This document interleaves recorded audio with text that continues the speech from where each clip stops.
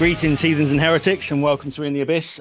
You've just got myself this week, but thankfully I've got a guest in the shape of one of the vocalists, Maxim, from, personally, one of the most exciting British bands out there at the minute, the quite wonderful Wallowing. It's an absolute pleasure, and thank you for taking the time out to join me.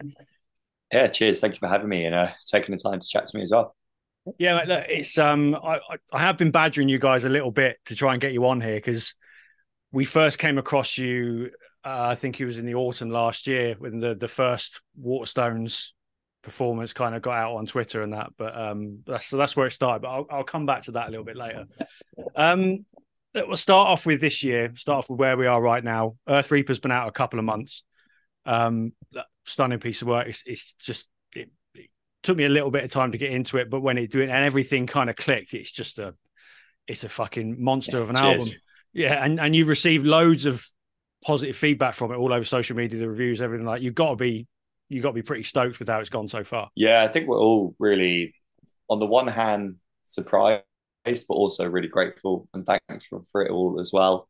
I think we knew what we were getting ourselves into in writing, really ambitious piece of music that's incredibly complex. Like you say, It takes a bit of time to get into. And so we're, all very nervous because it's maybe not pick up and go and you know exactly what you're going to get with it. So just hearing that people have taken it on board and taken the time to get familiar with it and have a positive reception is, really nice. Yeah, I think we're in a time now where music is getting metal, especially, is getting more extreme, granted, but you can be as extreme as you want, but if you haven't got content, you haven't got some songs to back it up, then there's not much point, is there? Yeah, exactly. You've got to have the riffs in it. Yeah, and you've got that in droves, you guys. But it is like nothing I've ever heard before. There's been loads of bands over the years that do noise, if you want to use that term. I don't personally like it, but it's there. But everything that's going on in this album, I can hear doom, hardcore, jazz, death metal. I'll get to the black metal part of it in a minute. So all of you guys together, where do all these influences come from to create something like this? So the main, yeah, me too as well, trying to figure it all out. But going through mainly writing wise is the guitarist, and then with us all adding our own little bits and pieces as well. That's one good guitar bit from me. The bassist wrote some various bits as well. Mostly in terms of writing influence, I think both of them are huge, massive fans of Rush and Chicago and Camel, all of those, really big prog bands. So what they've done really is written a ridiculous prog Rush inspired epic opus in the style of extreme metal, bringing in all the aspects that we really love, we all listen to and playing along with, and thinking what is necessary to the section of the story on top of what we want to play as well. And we're quite diverse in our ranges. We all listen to loads of different stuff. We all play loads of different stuff, and we bring those elements to the table as well. So you get this massive melting pot of ideas, and we're really good with each other at not just immediately shutting things down. We give stuff the time of day, find out what works, try a couple of different things within the framework of what we're doing, and see what fits the best overall. It's like a melting pot, then, isn't it? Basically, yeah, exactly, massively. Yeah, I mean, the prog is a bit of a dirty word. It certainly is on this podcast. What you would traditionally call prog. We've had many conversations about it, and my opinions are well lamented on prog. But I think progressive it doesn't just mean long songs, does it? It's got to be something a bit adventurous about it, which is that kind of fits what you do. Exactly, it's that conceptual side. It's not just writing a riff in like 5/8 or silly time signatures because you can or you want to. It's writing it because that's what's needed, and that's what makes the song, and that's what improves the song. If you're just dream theatering and wanking around, in like ridiculous time signatures because that's what you do, cool, man, but I'm not here for it, and it's not necessarily interesting or engaging beyond that surface level of technicality. Is it musically, theory wise, very impressive and playing wise? Sure, but it doesn't do it for me, if that makes sense. For me, and especially the boys, it's like the main aspect is that soul, that drive behind wanting to do it because you love it. You're creating a story, and you've gotten past the point where doing the basic stuff is interesting for you, Yeah. and you're doing stuff that you want to listen to, that you love, not just because yes, I've sat down and mathematically worked out that this is what this section fits perfectly in theory wise, dot to dot, you know. You've got to push boundaries, I think, haven't you? You know, if you're going to consider yourself progressive, don't, stand on a stage and like you said, just wanking off for 10 Yeah. minutes. It goes nowhere. You've got to have, it's got to go somewhere. I think that's what I'm trying to, yeah. Prog is just a hard thing to quantify. I've tried hard with it, but it's never, you know. Exactly, yeah. And I think when we say prog and we call ourselves technically a prog band, that's way more in the vein of, classic prog, Rush, Camel, rather than any technical progressive death metal or anything like that. I think two sides of the same coin, but worlds apart. But your heavier sort of doomier end of your music makes me think of, the early days of Cult of Luna and bands like ISIS that, I was really into, kind of got really into those about 20 years ago. And I think that's what's excited me about the album. I'm hearing that same kind of intensity all over again that I haven't heard for a long time, to be fair. It's not just intensity, it's intensity and atmosphere as well. It's creating that sense of dread throughout everything you do, whether it's a smashy hard like metallic hardcore riff or the drone sections, the doomy stuff. It's that little sprinkle of post, just that nice atmosphere that's permeating through the records. And the noise helps with that.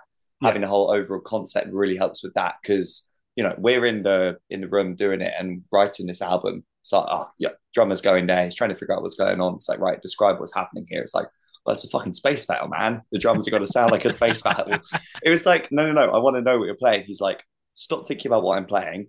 It's a space battle, right? Space battle drums. And that's what happens. And that's basically what the whole approach is as well. It's what's happening here. How can we best reflect this whilst being absolutely ridiculous in the music? No, I love that. The fact that it sounds to me from the outside that it's all just coming together naturally. You don't overthink it. It's just, what you all bring to the party. Yeah, exactly. Cinder blocks. Yeah. I don't want you to give away any secrets or anything like that, but I've seen this knocking about and I've tried to kind of work out where it is. But what is that true? Yeah, so they make it's one of those things, once you hear it, you can't unhear it. Right. Okay. But it's not necessarily the sound you might think you're looking for. I think I can say that. That's what we've said about it before.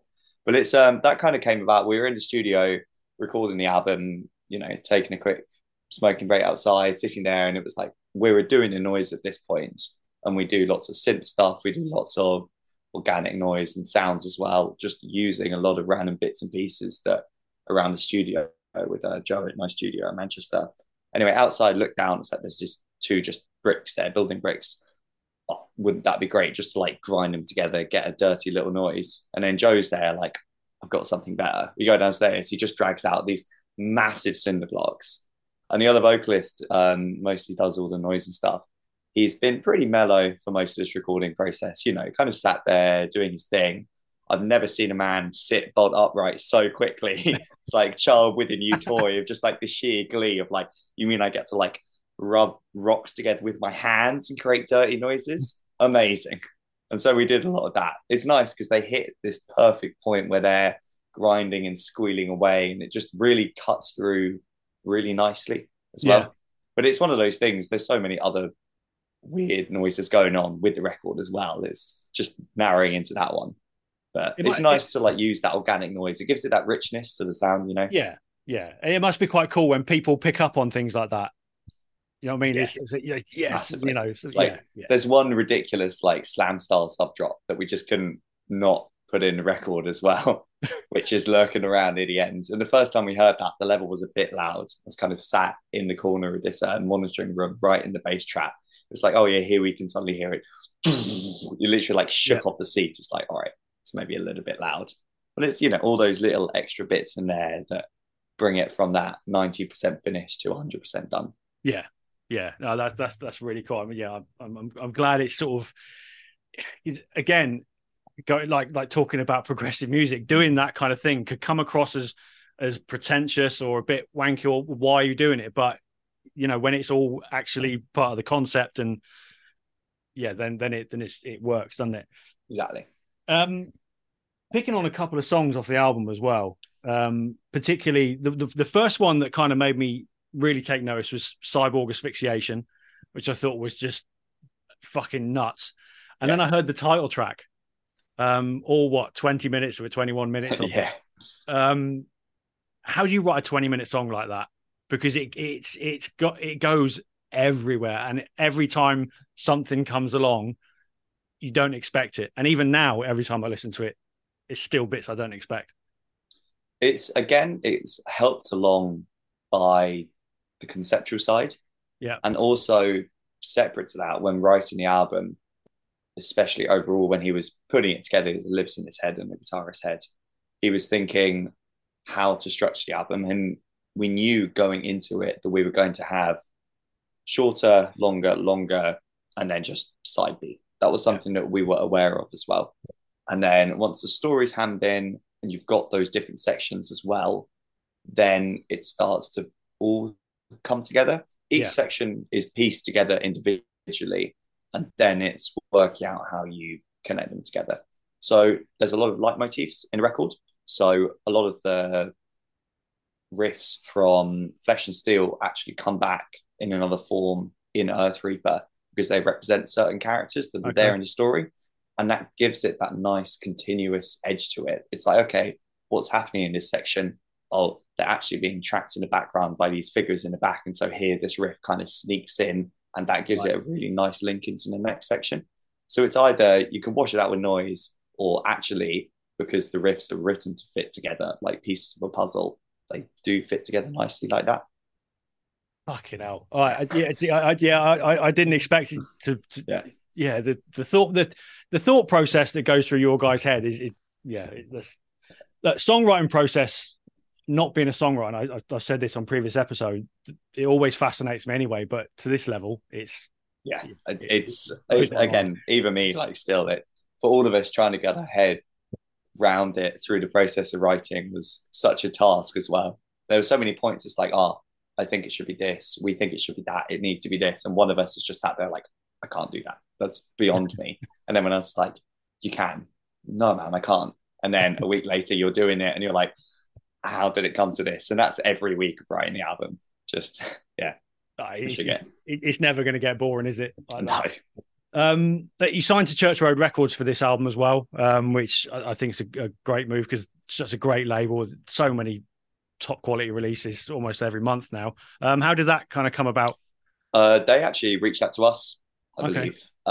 So obviously looking at a new album, looking at what the next steps were going to be, potentially different labels. Slodgel was awesome for Planet Loss. I think the reception for that was really good. I wasn't with Wallowing at the time, but was also a big Wallowing fan, which is cool. And then now with Church Road, they reached out, and it just kind of seemed like a no-brainer, both because amazing roster, they're in bands themselves, so they completely understand all the extra bits that go into it. But because they were really receptive to all the extra stuff that we do, we were saying, okay, we want to be doing these comic books again. We want them to be going out with the album. They're like, oh my God, amazing. So on board, which, seems, again, like a no-brainer. They want to do all the cool shit that we want to do. They're local, really good UK roster. They seem to just be slowly collecting all the best kind of heavy acts in the UK. They do. Underjart just signed to them. And and they give everyone their time of day as well. Whenever we've done a London show, chances are they've made it out, they've tried to make it out, or they've been in touch about it. They're always pushing for everything, just the nicest people as well. No, it's cool. You're right. They are picking off some really, really strong bands at the minute, and they've got to be pleased with the roster they've got, and they're really good for physical music as well. And like you say, with all the other things that you guys do, I'll come to that in a minute. They're great for vinyl.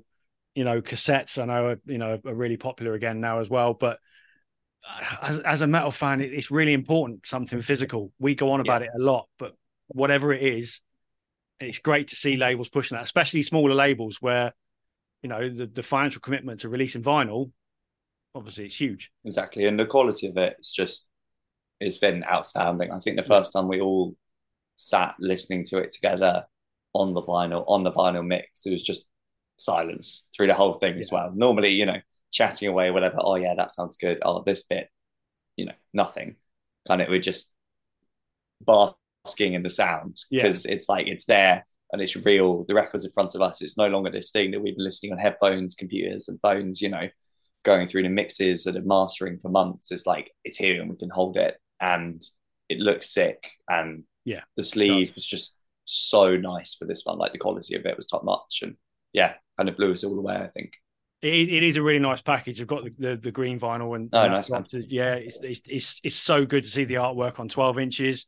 Your logo as well is something that I love. I'm a huge fan of black metal logo. So was that the intention with it to give it that black metal feel? So it was originally half drawn by the guitarist back when he was Wallowing was just a speck in his eye as well. I went to Luke Oram, who does the logo, does all of the comic book art and everything like that as well, and has done all the album covers for us, and basically like a sixth member of the band, how much he's contributed to it. And he drew it by hand, drew the first logo, and then with the revised ultra drippy one, did it by hand. It's a hand done logo, which is why it's the way it is. I always find hand done ones are way more organic again, and just look much aesthetically more pleasing. And I think drippy was the main component of the new one as well. Like I've got some bits and pieces, like some of the old hats with the old logo, and I remember it was kind of a shift to the new one. And at the time I was like, I kind of prefer the old one, but now I'm just like, no man, more drippy is more good. Just it looks great, and especially just seeing it on large on the record, it fits really nicely. So it does. You've got the all important symmetry as well. That's that's what it's all about. It's got to be there. But so look, let's talk about the concept as a whole then, of the band, not so much the album. The music, the visuals, your anonymity as well. Is that something that you all? I mean, you said you joined the band a little bit later, but was that the intention right from the outset to be anonymous and to take away, names and all that? I don't think it was right from the very start. It was more about the whole of Planet Loss. The first album was written by the guitarist and wrote that himself, did everything, and then everyone came on board after that, and he brought to them a fully formed album and said, I want to play this. This is what I've written. Let's figure out the other parts around it. And so that was all him. And when Wallowing first started, there wasn't the suits. There wasn't as much of that anonymity as well. It was just playing really heavy doom played by crusties, basically, at the end of the day.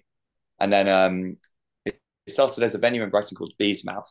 And I think that's when it started, turned up in spray painted black beekeeper costumes. And then it kind of stuck. And I think it was do one show on with the suits, one show off with the suits, tie it into the overall concept. So we've also got these comic books, these graphic novels.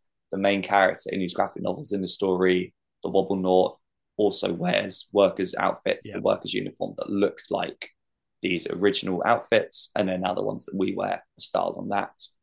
And then as it's grown and grown and grown and been more about this concept, the more important the anonymity is. It's not never find out who we are and who's in this band. It's this band isn't about us. In the same way that Sun as a band isn't about, Soma and Greg and all of that. They used to stand playing behind the amps because it's about the music. In the same way for us, it's about the concept. It's about the experience. It's about the music. By depersonalizing it from us, you're not just, here's a guy playing a prog album on stage. It's, Matt, there's like the Wobblenaut and the lights and the smoke and the lasers. Like I'm experiencing Planet Loss and Earth Reaper and all of that. And so now that it has developed and grown, that's become a much larger part as well. And that was a decision that we made specifically with this album we want it to be anonymous and faceless as well. And we want to step ourselves away from it personally. Our names aren't on the record sleeve. It's not about us, if that makes sense. It makes it more immersive, I think. I mean, I haven't seen you guys live yet, but I get that from what I've seen so far.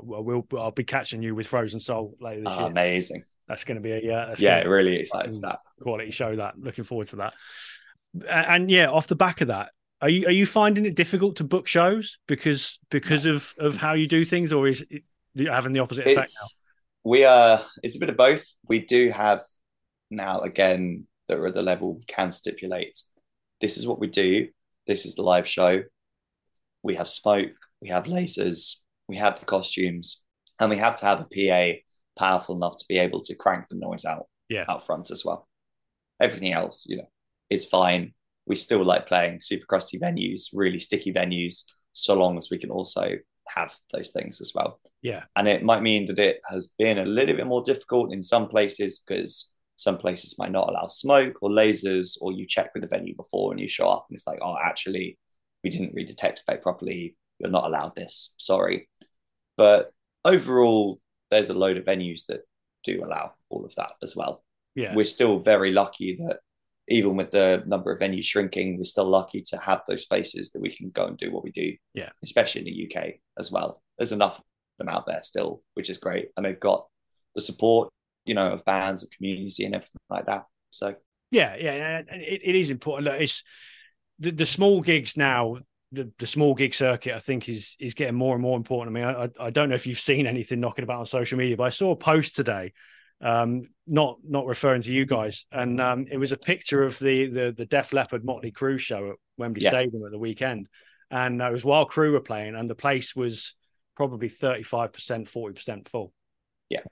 And so that's so you're talking £100 for a ticket plus your drinks and food and travel and all that kind of thing. So, these small shows now, like Frozen Soul yourself, Celestial Sanctuary, that's a fucking killer lineup in a tiny little venue for I think £12 a ticket. Yeah, exactly. It's almost like a no-brainer for me. Different. So yeah, it's a no-brainer. And I've always, since I started going to shows and everything, went to a couple of big shows, but pretty much from like when I was able to get into venues at 18 and all of that, it was £5 all day, 7 bands, and for me, that's always been like, that's not a usual thing. I still find that surprising. Yeah. And even now it's like costs going up, completely get it. But yeah, for those massive like stadium shows where it's £100 a ticket, I can't quite wrap my head around it. I don't think I'd ever do it, It's fucking mental. But look, I suppose artists, they have to make their living if you're making a living from it by touring. So it's a bit of a catch-22, isn't it? We've got all this essentially free music out there, or £10 a month, whatever. We're now almost paying the price for the tickets because that's where they've got to make a living from. So. And I think we're quite lucky, in the metal world, like you say, people love to have something physical. Vinyl's a big thing, cassettes, merch, massive. If you're in other genres, it's less as much of a thing, if that makes sense. So even though the streaming and stuff has taken away from a lot of those streams of revenue, if you want to make things financially viable as a band, we are still lucky on the flip side that people want cool shit. Yeah, 100%. Metal fans are hoarders. Oh yeah, that's basically what we are, isn't it? Whether it's vinyl, CDs, shirts, everyone's got something, like flags, everything. You must have everything in it, which is great. I wouldn't change it. Nah, for us, we try and keep it reasonable. Like, it's really important to us to do it ethically. Like, we have a good fan base who loves what we do and love to pick up the cool shit that we do. Action figures, comic books, ridiculous merch designs. Just finished that run of pink booty shorts and stuff like that. But it's quality. Yeah, but for us, we want to make it affordable. We never want cost to be the reason that someone isn't able to access what we do. Yeah, and we never want to take the piss with it. Some bands are, you get a t-shirt printed for £3 and then you sling it for £30 and call it a day. Yeah, and that's we can't do that within ourselves. No, that's just not what we're about as well.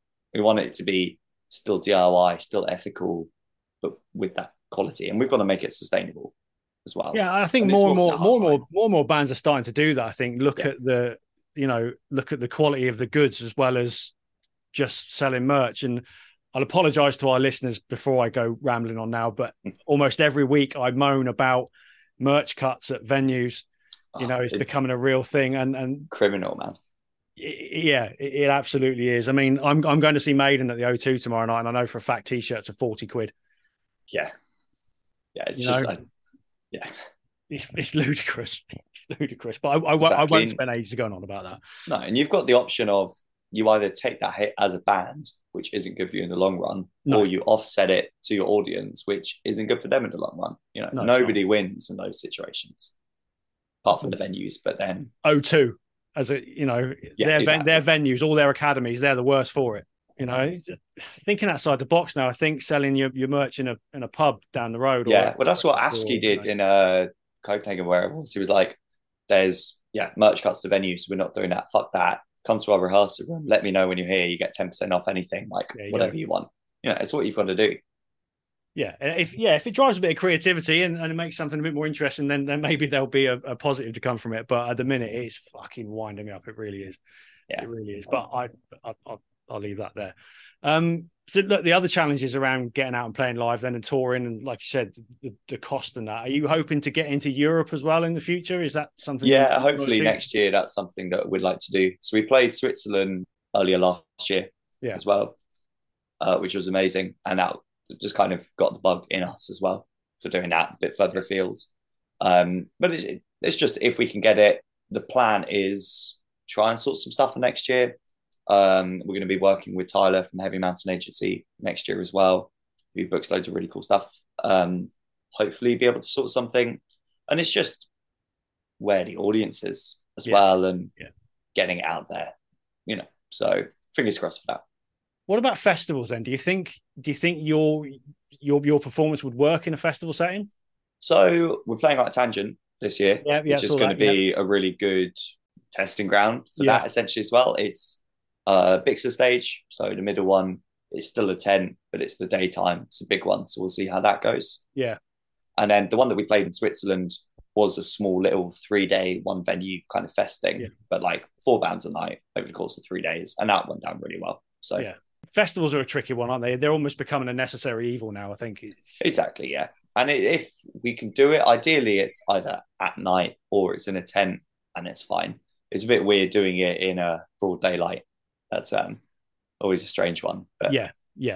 This certain thing. I remember seeing Dark Funeral at Bloodstock last year, and it was like fucking 40 degrees heat, and they're melting in all this leather head to toe, and it was just it didn't quite it didn't work. But so we just touched on your merch game and everything like that. So and the reasons behind it.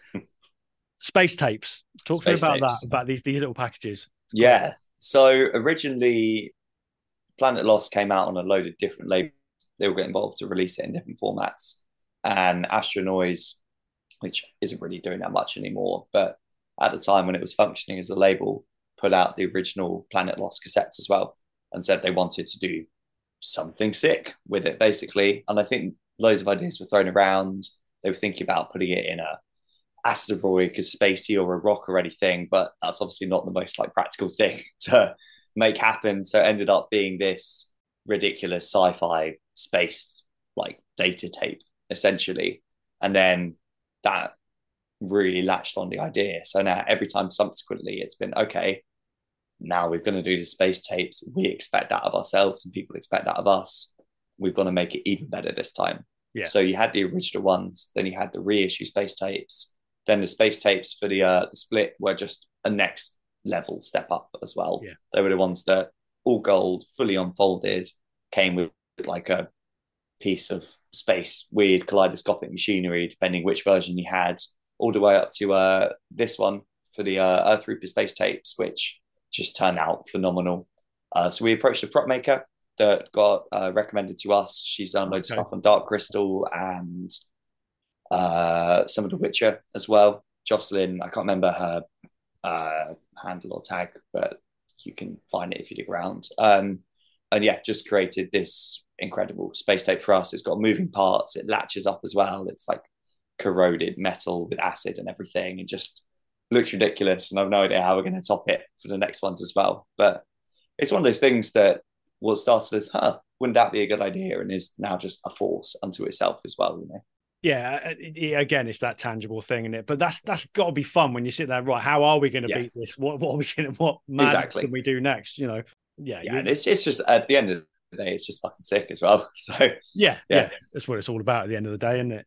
I think the one thing I want to talk about more than anything really is Waterstones. Yes. So yeah, to sort of take you back to where this came from for us, we actually named an episode back in November. Yeah, Black Metal Beekeepers. Yeah, so we all clustered around the speaker in the car and listened to that. Can't remember where we were driving. It was appreciate that. No, it's really cool. And then when it popped up, you guys were interested. It was like, why does that sound familiar? Oh shit, it's you guys. You're the ones who did that one, which is really cool. But yeah, it's really nice to see people just like really, I don't know, just seeing that we were doing that, just be like, that's fucking sick. And for anyone, I guess, outside the UK who doesn't really know what a Waterstones is like, to be doing a gig like that in a space like that where it's normally quiet, it's normally peaceful. Yeah. You just got nice chill bookshelves everywhere, and then there's just, 5 space jumpsuited men running around and screaming and getting really sweaty. It's not what you normally expect to see. I watched it over and over again, just wondering what the fuck am I watching? And when we were talking about it, I was sort of reluctant to name the episode that, because I didn't want it to seem like we were sort of taking the piss of it almost, because I wasn't entirely sure what the concept was. And I thought, fuck it, we'll go with this, because I was really fascinated by it. And then as I started to get more and more into music, understood it a bit more, and it makes sense. But and you've been back and done it again. Yeah.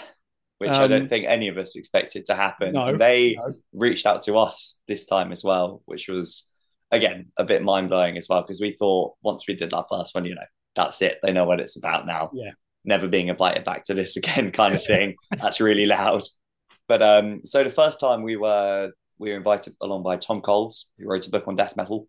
Yeah. And it was, let's get some death metal going on as well.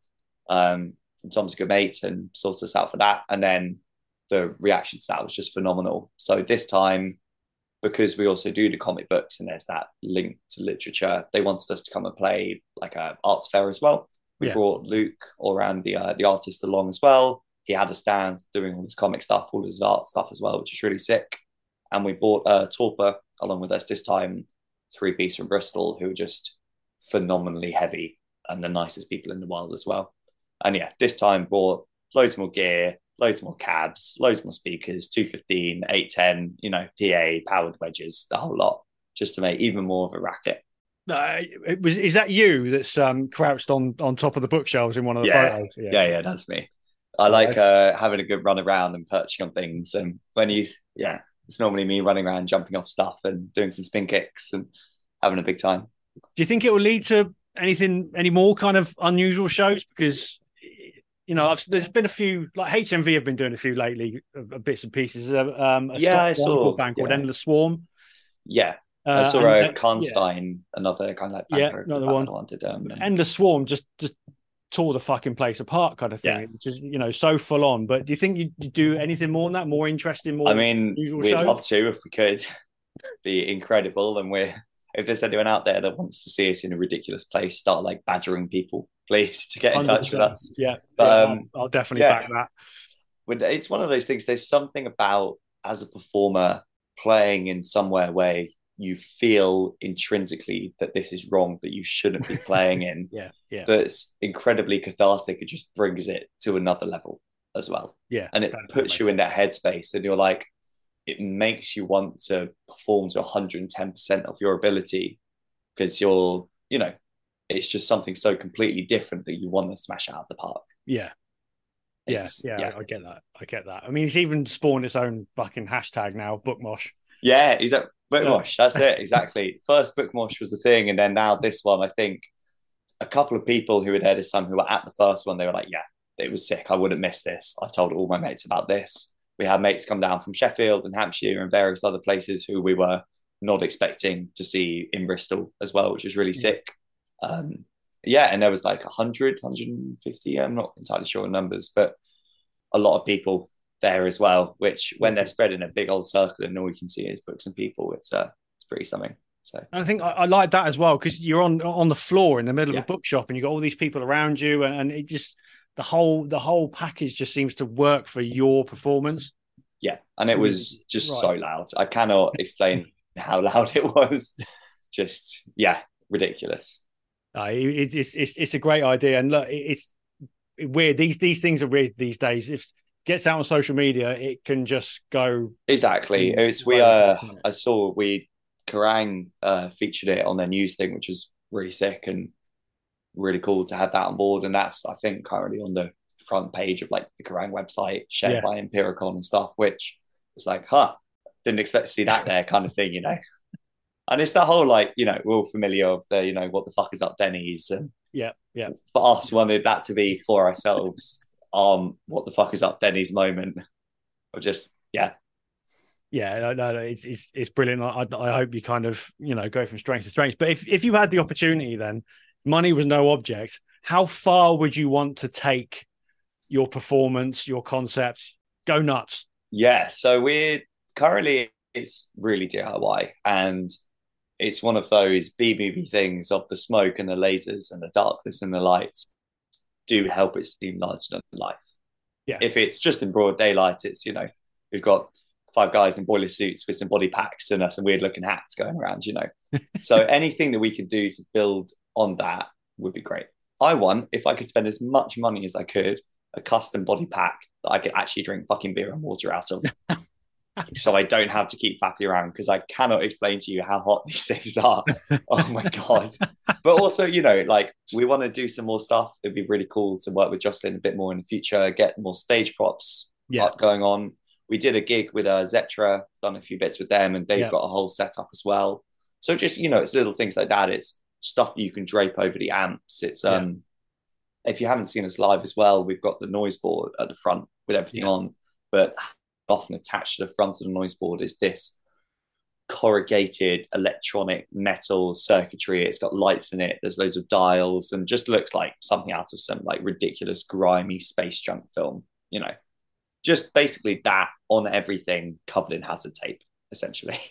What is the noise board then? Talk me through that, because that's kind of the thing that stuck out the most. Yeah. So it's this is its, I think it's like 5th or 6th iteration as well. And there's lots of different bits on there. So we've got a DI out and our vocals go into the board, and then the noise comes out and the vocals come out. Vocals are running through some filtering, a delay, that sort of thing. So we can control that really swampy, nice kind of spacey echo vibe. And then all the noise stuff. So the synth, the ambient noise, any samples, any like put 5 distortion pedals together through a modulator and whatever, you know, there's a little mixing desk on the board and just a load of other different bits as well. Everything feeds into there, so we can control the levels ourselves. It feeds through a little original like Chaos pad, so you get a nice like filter sweeps and cuts going on as well. Then it all goes out front to the PA and to monitors and everything like that as well. But it just means that we can have any samples that we need. If there's a specific sound, there's another little mic that goes into the noise desk that builds into a distortion that also, you know, you do that whilst you're blending in the sound of synth, and it's really versatile on what we can do with it. But it's a lot to think about. It's a lot to think about. Hence why I'm pretty glad that there's 2 of us doing it as well. Yeah. So was it always planned to have it front and center like it is? Yeah, I think so. I think so. Also because that's just naturally where you are as a vocalist as well. Then it was the vocalists, the ones who doing the noise, because they've got the hands to do it, and they're the noisy boys. It's been really nice having the synth with this album. There was a couple of synth bits on Planet Loss and the split that was done, but this was the first album that parts are written with synth in mind to have synth live as well.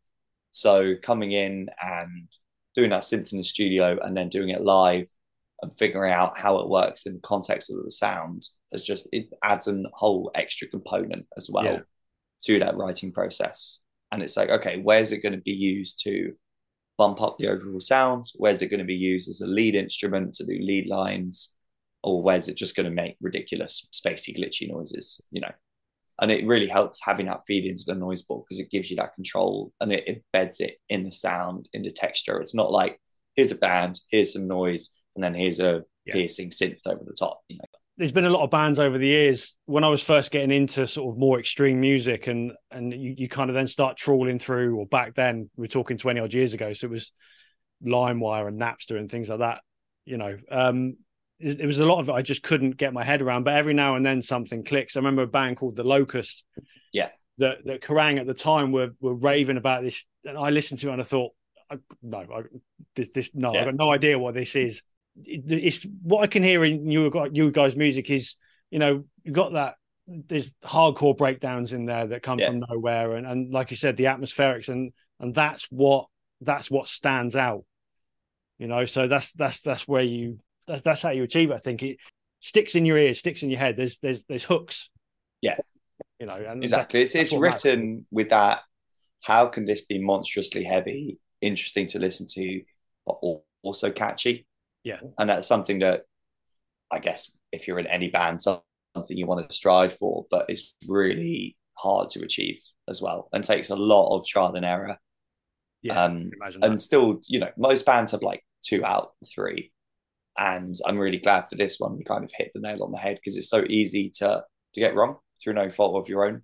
It's you think this is going to be the part, and then it doesn't quite stick or anything like that. But it's been nice that it's all come together in such a way as well, and it's transformed how Wallowing performs and behaves as a musical entity as well. Yeah, Planet Lost was, especially when you go back and look at some of the videos, more spacey, more crusty, more doomy, and less overall proggy as well. So the performance was a little bit more mellow, a bit more static, vocalists hanging off the mic stand, guitars and bass still rocking around, but now it's like perching on stuff, running around, jumping. Everyone's just completely losing it, which is a step ahead. And that's because that's been provided by the music. It goes harder, it has more atmosphere, there's more doom and drone, there's more black metal, there's more death metal, there's more of that metallic hardcore going on. Yeah, I saw a video clip. I think it was New Cross Inn, and when you can actually get out on the floor and in and amongst people. And I've always loved that. I love it when hardcore bands do that. It's always really good. It's just that interaction, and that I can see how that would really work for you guys. Exactly. And for me, like, I'm a massive fan of hardcore and like posty atmospheric black metal stuff and everything like that. That's for me kind of where I come from, like the sludgy, atmospheric black metal stuff, and then a bit of hardcore, and then like drone stuff as well, less the proggy bits, so that now there's a chance to have ridiculous screechy black metal vocals, and you're perching somewhere like but then also a chance to run around and do some jumps and kicks. It's really nice to be able to feed all that in there rather than just a lot of vocalists kind of stand there quite statically, which it's cool, but I could never do that. I've got too much energy and to not run around like a headless chicken for an hour. Do you think the anonymity helps with that? Because you can you always just let yourself go. Yeah. For me, definitely. It's, you put the hoods on, you're going into space. You're no longer whoever you are the Wobbenaut. You're in space. You're enclosed. You've got this little box that you can see through, and there's smoke and lasers, and it's just so loud. And we start and we don't stop. When we play the set, there's no breaks. There's no, okay, we're going to stop now, have a little chat, thank people for coming. It's unrelenting. Yeah. Always moving, always doing stuff, which you don't have time to think about who you are with that. You're just embodying that element, that noise that you're making as well. I've not done a Wallowing show not in a suit. Yeah. Obviously, like, the band started outside of that, but since I've been a part, it's always been in the suits. And I think it would make me feel really naked performing not wearing the suits. And I don't know actually how I'd react to that as a performer as well, just because it is such a headspace that you get into every time. Yeah. And there's some bands you go and see that you want a bit of interaction, you want a bit of banter, you want how you doing, all that kind of thing. And then there's others you just want the performance. Yeah. I think the first words that were ever spoken in a Wallowing set, outside of just a little thanks at the end, were something had gone terribly wrong. The vocals are plugged in, and then the other vocalist just like, "Welcome to space." the first words after 5 years of Wallowing going to band, just "Welcome to space." Breakdown hits. It's like, oh, perfection. Yeah. See, there are moments like that. You'll always remember that. Exactly. It's just fucking awesome. Any bands you'd like to play with, do you think, given the opportunity? Fucking all the bands, to be honest, as many as we can. We're really lucky that we've toured with loads of our contemporaries and played with loads of our contemporaries in the UK. But just biggest shows, basically, Yeah. at this point. Like we for all of us, one of our dream bands to play with, I think, was Primitive Man, and we got the opportunity to play with them at White Hotel in Manchester last year, which was just mind blowing as well. Yeah. Like if you'd told teenage me or whatever, like even any of us from a couple of years ago that, you know, you're going to be playing this venue with this band who's been so influential and so huge, it's just mind blowing as well. That was a really big thing for us. Playing with Wiggy Dude in Switzerland was huge for us as well. That was amazing. Yeah, any ridiculous big spacey band is always going to be a good fit as well. And bands that have elements that you wouldn't normally expect. So lots of bands that have a noise element, lots of bands that have stuff that's not just your basic turn up and play ridiculous riffs as well, you know, is always going to be a good fit.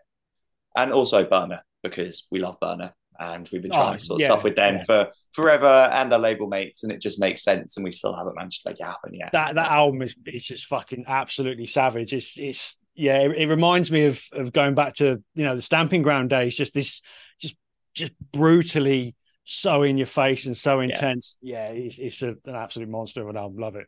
Exactly. And I think all of us is like, we love their stuff, they love our stuff, and it's just continue like, right, we've got to sort of show, we've got to sort some tours, and it never quite lines up. One day you need to make that happen. You need to make that happen. Do you think though, if you know a slightly more mainstream metal act gave you a chance to support, would you take that kind of challenge? Definitely. You know? It's got to bring the wob to anyone we can. It's absolutely for us. It's if we can play and there's a PA and all of that, and we've got the space, we'll show up and we'll show you that even when you're wearing ridiculous things in like 30-degree heat and you're dying, you can still put on a ridiculous show. You know, there's no excuse at the end of the day to not bring as much energy you can, and to not just play ridiculous spacey sludgy riffs as loud as you can. So definitely, it's one of those things that the more people that know about us we get, that we might not be everyone's cup of tea, and that's completely cool. But also, the more people that we can expose to what we're doing, the better, because we really believe in it as well. So it's nice to be able to get our time of day, if that makes sense. Not in a narcissistic kind of way, but it's like we love what we do in and of itself, and to be able to share that with other people is such a joy, and to see people connect with it, you know, that's why we do it, to make ridiculous music that we love. And, you know, as a musician, surely there's nothing better than, you know, 20 people standing in front of you with their arms folded going, go on then, impress me, and you fucking rip their faces off. Yeah. It's when you're looking out and you're seeing the one geezer who's just been standing there like stony face for the entire gig, and he's just making the proper like stank face. And you're like, that's it. We've done it. We've hit the peak of the show now. We can go home. It's massively satisfying. And look, I love that. I love going to see a band and not really having great expectations and just being completely blown away. Last year saw Anal Nathrak and Psy. Amazing. Psy were a band I couldn't really get into on record, but saw them live and they just absolutely wiped the floor. I'm so jealous. You know, they were unreal. And since then I've got a whole new love for them. So yeah, having that feeling is great. Yeah. So there's a lot of bands who, you know, are stellar on record, and you go and see them and it's like, oh man, I should have just left it with the record. And there's other bands that, you know, you see them live and you're like, but then you listen to the records, you're like, oh, this is a completely different beast as well. Yeah. And it's just trying to find that sweet spot of both as well. And I think if you can, and I think the heavy underground in the UK is really good at nailing both of those things. Yeah.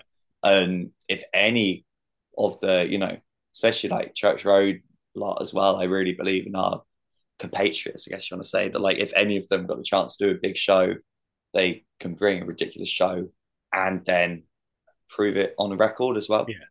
And thankfully we're lucky that we exist in a scene which has enabled us all to get to that point. So any opportunity for any of us to break out is always going to go well, like you're seeing with, you know, Ithaca, with Harriet, with all of that.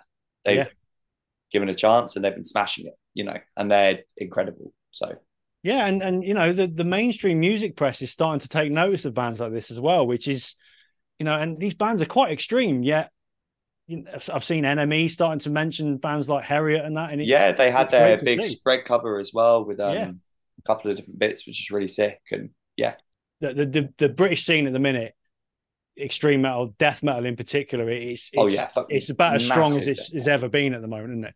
Yeah, like all the stuff, like, you know, Vacuous and Coffin Mulch and everything. It's really, really strong, and I'm so glad that it's come back in a big way as well. Yeah, you know?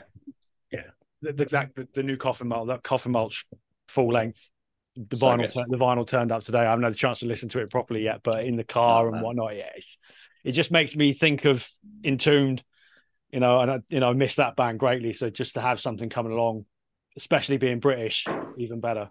And you talk about Vacuous, exactly. another great band, just absolute killer band. So yeah, it's wicked. Look, before I let you go, what are the plans now for the next sort of 12 to 18 months? You mentioned sort of try and get into Europe next year, but what else are you going to try and do to grow this monster? Yeah. So I think next year is the 5th year anniversary of Planet Lost, the first record as well. So we're looking at doing a couple of little bits for that as well.